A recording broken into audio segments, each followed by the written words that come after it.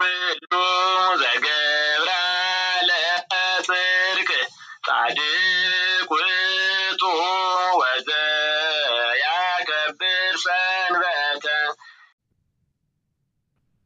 Welcome again, ladies and gentlemen, my beloved brethren and sistren, to the Tawahado Bible Study podcast. As always, share, support, and subscribe. You can subscribe wherever you hear this, be it Anchor or Transistor, Google, Apple, Spotify, or YouTube. You can support by going to patreon.com/tawahado, that's patreon.com/TEWAHIDO, or signing up for the newsletter at aksum.substack.com, that's AKSUM.substack.com, and you can share the link to where you found this, or you can share the very words that you hear with your loved ones, your friends, your family, strangers, and those who you consider your enemies. Today we are in the scroll of Revelation, the scroll of the Apocalypse, the scroll of uncovering, chapter 11. We're reading from the King James Version to be friendly with the public domain. Verses 1 and 2. And there was given me a reed like unto a rod, and the angel stood, saying, Rise, and measure the temple of God, and the altar, and them that worship therein.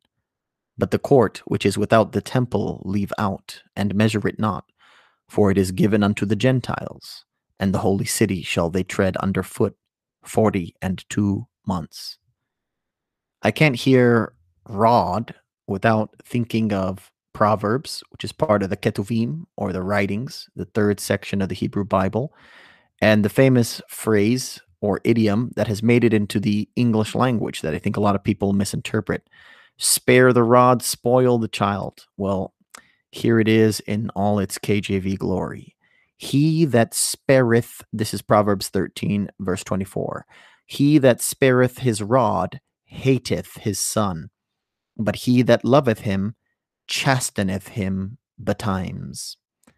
A lot of times we interpret this as a kind of green light for corporal punishment in order to beat children. But what we need to do, putting that argument aside for other venues, is to realize that that which rebukes and admonishes all of humankind and is especially important in our most formative years. If you take Dr. Maria Montessori to heart, that'll begin at something like 15 months or 18 months. If you take organizations like City or Los Angeles to heart, then it'll be between around the ages that one should be in third grade to eighth grade, roughly about 8 or 9 years old till you're about 14 years old. In any event, in those time periods, whether it's at 15 or 18 months or whether it's third grade and ninth grade, if you're a parent, an older brother, older sister, older cousin, auntie, grandma, if you have any sort of relationship with people younger than you, use the word of God to instruct people younger than you unto life. That is the rod of God. That is the rod here of Revelation. And use the word of God as a measuring tool, as a measuring instrument for even the temple or for the religious services. Verses 3 to 8. And I will give power unto my 2 witnesses, and they shall prophesy 1,260 days, clothed in sackcloth. These are the 2 olive trees, and the 2 candlesticks standing before the God of the earth. And if any man will hurt them, fire proceedeth out of their mouth, and devoureth their enemies. And if any man will hurt them, he must in this manner be killed. These have power to shut heaven, that it rain not in the days of their prophecy, and have power over waters to turn them to blood, and to smite the earth with all plagues, as often as they will. And when they shall have finished their testimony, the beast that ascendeth out of the bottomless pit shall make war against them, and shall overcome them, and kill them. and their dead bodies shall lie in the street of the great city, which spiritually is called Sodom and Egypt, where also our Lord was crucified. These two witnesses, the Greek, of course, says the word martyr, these two martyrs will have sackcloth, which is the classic biblical sign of repentance, of doing a 180-degree turn towards the Lord, about not just being sorry for your sins, for your rebellion, for your missing of the mark, for your lack of for perfection, for your lack of holiness, but actively and intentionally attempting and trying to cease doing those things which displease the Lord. The olive in the Greek language is a homophone for the word mercy. So every time we think of olive, we think of mercy. Eleon and eleos. The candle, as we went over in the Johannine literature, represents the flame, not the wax, but the flame, which has no shadow, no darkness in it, representing no evil. Now, a lot of people, though not everyone, thinks that this passage is talking about the prophets Enoch and Elias, or Enoch and Elijah, for whom I was named after, the two people of the Hebrew Bible that did not see death. And so they believe this prophecy is meant for them to come back and actually to finally die, to get out of what in the Ethiopic or Gizrite tradition we refer to as Behere Heawan, the nation of the living or the living ones, and to come show their mortality, show their Ben Adamness, or their being sons of the groundling. Let's see what happens to them in verses 9 to 12. Whoever they actually are. And they of the people and kindreds and tongues and nations shall see their dead bodies 3 days and an half, and shall not suffer their dead bodies to be put in graves. And they that dwell upon the earth shall rejoice over them, and make merry, and shall send gifts one to another, because these two prophets tormented them that dwelt on the earth. And after 3 days and a half, the Spirit of life from God entered into them, and they stood upon their feet, and great fear fell upon them which saw them. And they heard a great voice from heaven saying unto them, Come up hither. And they ascended up to heaven in a cloud, and their enemies beheld them. So whether this is Enoch and Elijah, Enoch and Elias, or it is just two unnamed martyrs, you see that they are hated upon by haters in a certain time, temporarily, and yet they are vindicated by the life-giving Spirit of God.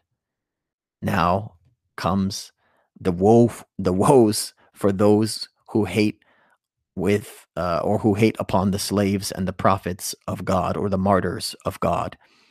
Verses 13 to 17. And the same hour was there a great earthquake, and the 10th part of the city fell, and in the earthquake were slain of men 7,000, and the remnant were affrighted, and gave glory to the God of heaven. The second woe is past, and behold, the third woe cometh quickly. And the seventh angel sounded, and there were great voices in heaven, saying, The kingdoms of this world are become the kingdoms of our Lord and of his Christ, and he shall reign forever and ever. And the 24 elders, which sat before God on their seats, fell upon their faces and worshipped God, saying, We give thee thanks, O Lord God Almighty, which art and wast and art to come, because thou hast taken to thee thy great power and hast reigned. Whenever I hear mention of the Lord and his Christ, or the Lord and his Messiah, or the Lord and his anointed, because I use the Psalms of David for prayer, I recall Psalm 2, in which we hear that Yahweh, or the Lord, is ridiculing those who try to plot and scheme against him and his anointed one, his Messiah, his Christ. It says that he who is enthroned in the heavens laughs. It's one of my favorite verses of the Hebrew Bible and the Bible writ large. Here in verses 13 to 17, we see that this same Lord is Lord of natural disasters. He is the universal God to be universally worshipped. He is the God of the past, the God of the present, the God of the future. There is a lot of talk of goats, the greatest of all time, and people abuse that term, and they keep changing their minds about who that is. The undisputed goat is God, is the Lord of hosts, who has control over all natural disasters. And we'll see that again in verses 18 to the end. And the nations were angry, and thy wrath is come, and the time of the dead, that they should be judged, and that thou shouldest give reward unto thy servants, the prophets, and to the saints, and them that fear thy name, small and great, and shouldest destroy them which destroy the earth.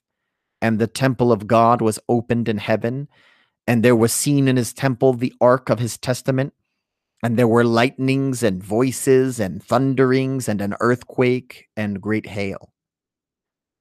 Throughout the Bible, we see that the various peoples are afraid of lightning because it can cause a fire in their village.